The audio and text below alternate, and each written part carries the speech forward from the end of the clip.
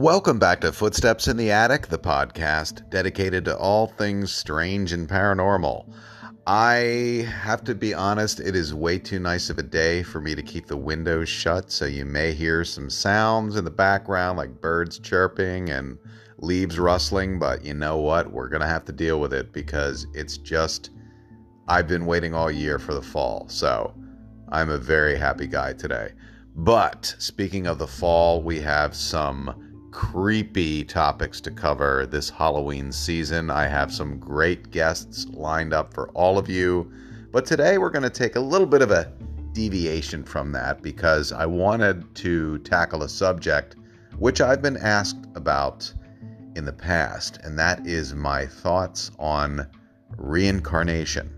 And to be honest with you, I'm not exactly sure where I stand on the subject of reincarnation because I believe that it is possible that when somebody claims they are a reincarnated soul, that what they are experiencing is in fact the memories of someone in their ancestral bloodline, which I think is highly possible. However, I can't completely rule out that reincarnation is a real thing because there have been some compelling stories which would make anybody pause and debate the subject. And right now, today, I wanted to point out two stories which definitely grabbed my attention. And one of them actually occurred in 2004 when ABC News aired a story about a 6-year-old boy named James Leininger, who at age 2 began to have what many would describe as a past life recall. He was only 18 months old, and the family visited a war museum. And the child was just fascinated with airplanes, and it developed, in fact, into reoccurring traumatic nightmares of a plane crash. He would wake up and scream, "Oh, my plane's on fire, I can't get out."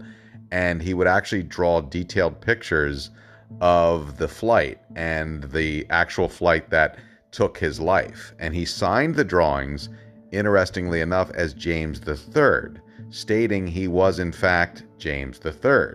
And as he began to be able to talk, he started telling his parents about his former life as a fighter pilot in the World War II Pacific campaign.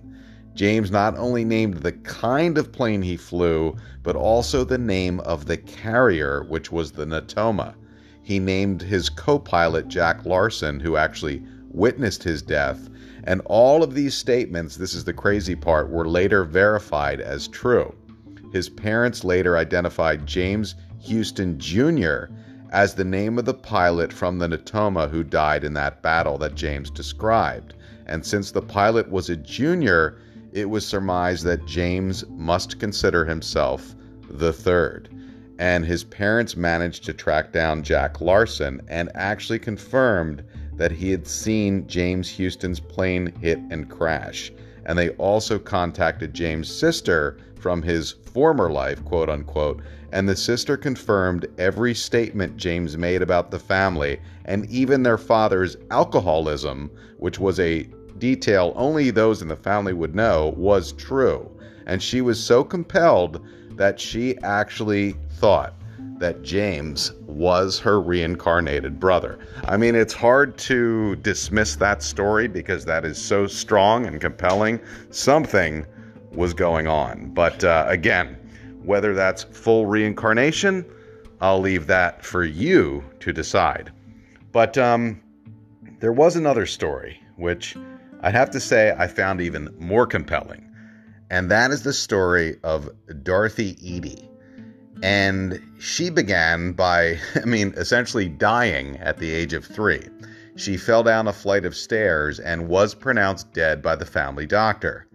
Now you can imagine how shocked the doctor was that he received a phone call an hour later saying to come back to the house because the little girl was in fact alive. And this was the moment that Dorothy believed she was a reincarnated Egyptian priestess who lived 3,300 years ago. The revived Dorothy no longer spoke with her traditional British accent, but in fact an Egyptian one. and she began having vivid dreams of a temple with a lush garden.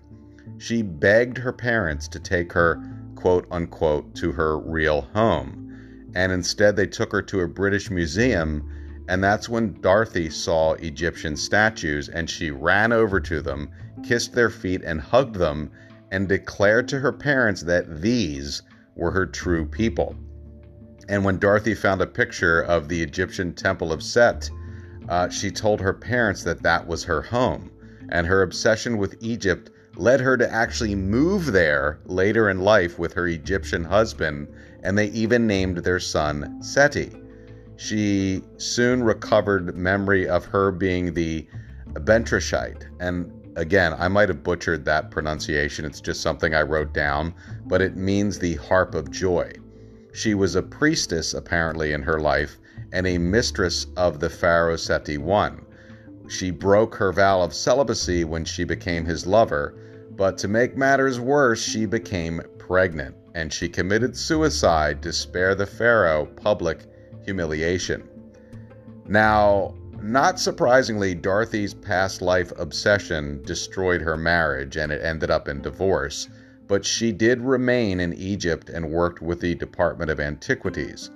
Her knowledge of Egypt blew them away, and not many people were given permission to enter the Temple of Seti, but they wanted to test Dorothy out, so the archaeologists actually led her to a dark temple that you couldn't see anything in there because it was so dark, so keep that in mind.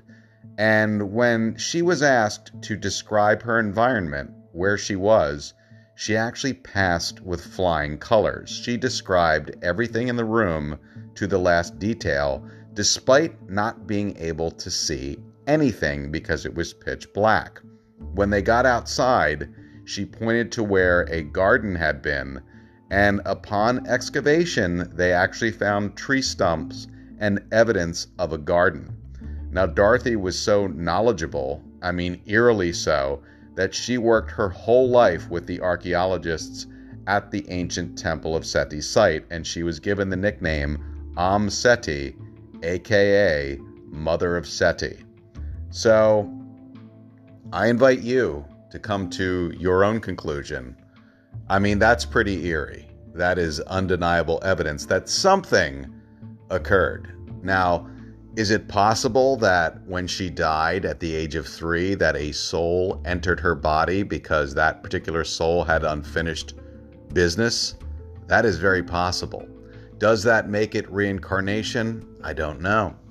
Again, my strong theory in most cases of reincarnation is that it has to do with ancestral bloodline, that we are experiencing the memories and lives of those who we may very well have been related to. But I'd be very curious what your thoughts are of the subject of reincarnation, but it is something I wanted to tackle because I've been asked about that repeatedly by my awesome listeners. And again, we have some crazy topics to tackle in this Halloween season, and I can't wait to tell you who's coming on the show. But until then, for Footsteps in the Attic, this is Brian Hobson. We'll see you next week.